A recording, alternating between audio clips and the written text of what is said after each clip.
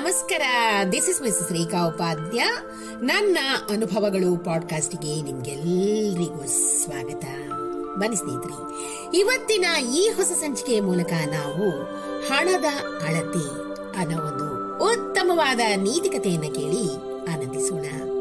ಸ್ನೇಹಿತರೆ, ಯಾವತ್ತಿಗೂ ಕೂಡ ನಾವು ಯಾವ ಮನುಷ್ಯನನ್ನು ಹಣದಿಂದ ಖಂಡಿತ ಅಳಿಬಾರದು. ಇದರ ಸಲುವಾಗಿ ಇವತ್ತಿನ ಈ ಸಂಚಿಕೆ ಮೂಲಕ ಉತ್ತಮವಾದ ಒಂದು ನೀತಿಕತೆಯನ್ನ ಕೇಳಿ ಕಲ್ತ್ಕೊಳ್ಳೋಣ. ಆ ಸರಿ ರಾತ್ರಿಯಲ್ಲಿ ಫೋನಿನ ಕರೆಗಂಟೆ ಬಾರಿಸಿದಾಗ ಸಿಂಧೂರ ಥಡಕ್ಕನೆ ಎದ್ದು ಕೂದ್ಲು. ಅತ್ತ ಕಡೆಯಿಂದ ಧ್ವನಿಯೊಂದು ಅರು ಹೋಗಿಬಿಟ್ಲು ಅಂತ ಕೇಳಲ್ಪಟ್ಟಿತು. ಸಿಂಧೂರ ತನ್ನ ಗಂಡ ಪ್ರದೀಪ್ನನ್ನು ಎಬ್ಬಿಸಿ ವಿಷಯ ತಿಳಿಸ್ತಾಳೆ. ಇಬ್ರು ಕೂಡ ನಿದ್ರೆ ಇಲ್ಲದೆ ಅರುವಿನ ಬಗ್ಗೆ ಮಾತಾಡಿಕೊಂಡು ಪೂರಾ ರಾತ್ರಿಯನ್ನ ಕಳೆದರು. ರಾಮಸ್ವಾಮಿ ಮತ್ತು ಸುಮಿತ್ರಾ ದಂಪತಿಗೆ 6 ಮಕ್ಕಳು. ಅವರಲ್ಲಿ ಕಿರಿಯವಳೆ ಅರುಂಧತಿ. ಅರುಂಧತಿಗೆ ಕಾಲೇಜ್ ವಿದ್ಯಾಭ್ಯಾಸ ಮುಗಿದ ತಕ್ಷಣ ಸರ್ಕಾರಿ ನೌಕರಿಯೊಂದು ಸಿಕ್ಕಿಬಿಟ್ಟಿತು. ಕುಳ್ಳಗಿದ್ರು ಕೂಡ ಬಹಳ ಸುಂದರವಾಗಿದ್ದ ಅರುಂಧತಿಗೆ ತಾನು ತ್ರಿಲೋಕ ಸುಂದರಿ ಅಂತ ಹೆಮ್ಮೆ ಕೂಡ ಇತ್ತು. ಹಾಗಾಗಿ ಯಾರೇ ಹುಡುಗ ಬಂದರೂ ಕೂಡ ಆತನ ರೂಪ ಸರಿಯಿಲ್ಲ, ಇವನ ವಿದ್ಯೆ ಸರಿಯಿಲ್ಲ, ಅವನಿಗೆ ಸರಿಯಾದ ಕೆಲಸವಿಲ್ಲ ಅಂತ ತಿರಸ್ಕರಿಸ್ತಾ ಇದ್ಲು. ಅಷ್ಟರಲ್ಲಿ ಸುಮಿತ್ರಾ ಕೂಡ ತೀರಿ ಹೋಗಿದ್ರಿಂದ ಅರುಂಧತಿ ಮದುವೆ ಆಗದೆ ಕನ್ಯೆಯಾಗಿ ಉಳಿದು ಬಿಟ್ಲು. ಇವಳು ಮದುವೆ ಮಾಡಿಕೊಳ್ಳದೇ ಇದ್ದರೆ ಅಣ್ಣಂದಿರು ಎಷ್ಟು ವರ್ಷ ತಾನೇ ಇವಳಿಗೆ ಕಾಯ್ತಾ ಕುಳಿತಿರ್ತಾರೆ. ಎಲ್ಲರೂ ತಮ್ಮ ಪಾಡು ನೋಡ್ಕೊಂಡು ತಮ್ಗೆ ಇಷ್ಟವಾದ ಹುಡುಗಿಯರ ಕೈ ಹಿಡಿದ್ರು.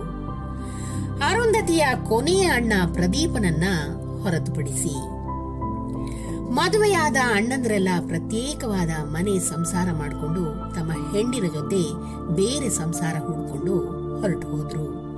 ಪ್ರದೀಪ ಕೂಡ ತಂಗಿಯ ಮದುವೆ ಮಾಡಲು ಮಾಡಿದ ಎಲ್ಲಾ ಪ್ರಯತ್ನಗಳು ವಿಫಲವಾದವು. ಕೊನೆಗೆ ಪ್ರದೀಪ ಮನೆ ವಿಷಯವನ್ನೆಲ್ಲ ತಿಳಿದ ಸೋದರ ಮಾವನ ಮಗಳಾದ ಸಿಂಧೂರಾಳನ್ನು ಮದುವೆಯಾದ.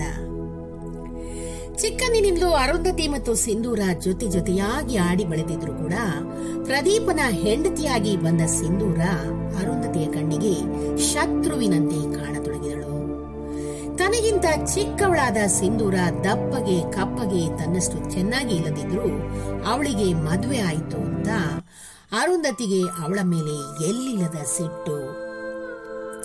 ತನ್ನ ಹಾಗೂ ಪ್ರದೀಪನ ನಡುವೆ ಗೋಡೆ ಕಟ್ಟಲೆಂದೇ ಬಂದಿರುವಳು ಈ ಸಿಂಧೂರ ಅನ್ನೋ ಹಾಗೆ ಅರುಂಧತಿಗೆ ಭಾಸವಾಗತೊಡಗಿತ್ತು. ಸಿಂಧೂರಾಳ ತಾಳ್ಮೆ ಅರುಂಧತಿಯನ್ನ ಪರೀಕ್ಷಿಸತೊಡಗಿತು. ಅರುಂಧತಿ ಸಿಂಧೂರಾಳಿಗೆ ದಿನ ಬೆಳಗಾದ್ರೆ ಅವ್ಯಾಚ್ಯ ಶಬ್ದಗಳಿಂದ ಬೈಯತೊಡಗಿದಳು.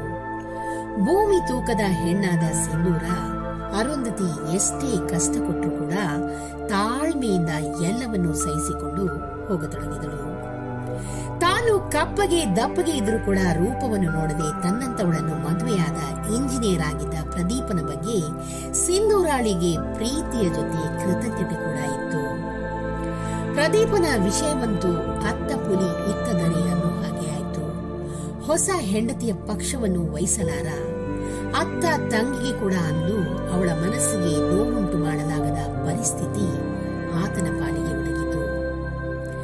ಪ್ರದೀಪನಿಗೆ ತನ್ನ ಹೊಸ ಹೆಂಡತಿ ಸಿಂಧೂರಾಳಿಗೆ ಸೀರೆ ಇರಲಿ, 1 ಮೊಳ ಹೂವನ್ನು ತಂದುಕೊಡೋ ಸ್ವಾತಂತ್ರ್ಯ ಇರಲಿಲ್ಲ. ವರ್ಷದ ಒಳಗೆ ಗರ್ಭಿಣಿಯಾದ ಸಿಂಧೂರಾಳನ್ನು ಅವಳ ತಂದೆ ತಾಯಿ ಬಂದು ಬಾಣಂತನಕ್ಕೆ ಅಂತ ಅವರ ಮನೆಗೆ ಕರ್ಕೊಂಡು ಹೋಗ್ತಾರೆ. ತಂದೆ ತಾಯಿಗೆ ವಿಷಯವೆಲ್ಲ ಗೊತ್ತಾಗಿ ತುಂಬಾನೇ ಬೇಜಾರು ಮಾಡ್ಕೊಳ್ತಾರೆ. ಆಗ ಸಿಂಧೂರನೇ ಅವರನ್ನು ಸಮಾಧಾನಪಡಿಸಿ ಅರುಂಧತಿ ಮುಂದಕ್ಕೆ ಕ್ರಮೇಣ ಸರಿ ಹೋಗ್ಬೋದು ಅಂತ ಹೇಳ್ತಾಳೆ. ಮಗುವಿನ ಆಗಮನ ಮನೆಯಲ್ಲಿ ಎಲ್ರಿಗೂ ಕೂಡ ಸಂತೋಷ ಕೊಟ್ಟಿತು.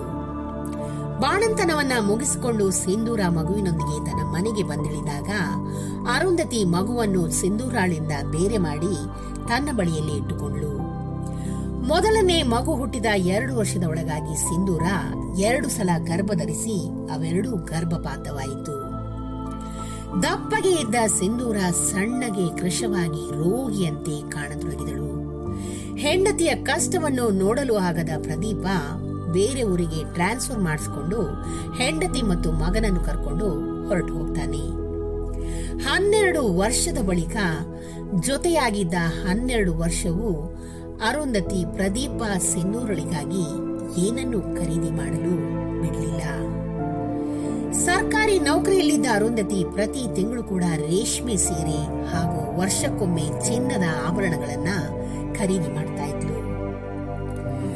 ಅರುಂಧತಿಯ ಅಂತ್ಯ ಸಂಸ್ಕಾರವನ್ನೆಲ್ಲ ಮುಗಿಸಿದ ಮೇಲೆ ಅವಳು ಬರೆದ ಉಯಿಲಿನಲ್ಲಿ ಅವಳು ತನ್ನ ಎಲ್ಲ ಆಸ್ತಿಯನ್ನ ಪ್ರದೀಪನ ಹೆಸರಿಗೆ ಬರೆದಿಟ್ಟಿದ್ಲು. ಆ ಉಯಿಲನ್ನ ತಿರಸ್ಕರಿಸಿದ ಪ್ರದೀಪ ಸಿಂಧೂರಾಳನ್ನು ಉದ್ದೇಶಿಸಿ, ಇದ್ದಾಗ ಸರಿಯಾಗಿ ವರ್ತಿಸದವಳು ಹೋದ ಮೇಲೆ ಆಸ್ತಿಯನ್ನು ಕೊಟ್ರೆ ಏನು ಪ್ರಯೋಜನ? ಯಾವತ್ತೂ ಮನುಷ್ಯನನ್ನ ಹಣದಿಂದ ಖಂಡಿತವಾಗಿ ಅಳೆಯಬಾರದು ಸ್ನೇಹಿತರೆ. ಈ ಮಾತು ಎಷ್ಟೊಂದು ಸತ್ಯ. ಅರುಂಧತಿಯ ಎಲ್ಲಾ ಆಸ್ತಿಯನ್ನು ಅವಳ ಹೆಸರಲ್ಲಿ ಅನಾಥಾಶ್ರಮಕ್ಕೆ ದಾನವಾಗಿ ಕೊಟ್ಟುಬಿಟ್ಟ ಪ್ರದೀಪ. ಈ ಒಂದು ಚಿಕ್ಕ ಕಥೆ ನಿಮಗೆ ಇಷ್ಟವಾಗಿದ್ದಲ್ಲಿ ದಯವಿಟ್ಟು ಇದನ್ನ ಲೈಕ್ ಮಾಡಿ, ಶೇರ್ ಮಾಡಿ ಹಾಗೂ ನನ್ನ ಪಾಡ್ಕಾಸ್ಟ್ ಅನ್ನ ಫಾಲೋ ಕೂಡ ಮಾಡಿ ಸ್ನೇಹಿತರೆ. ಧನ್ಯವಾದಗಳು.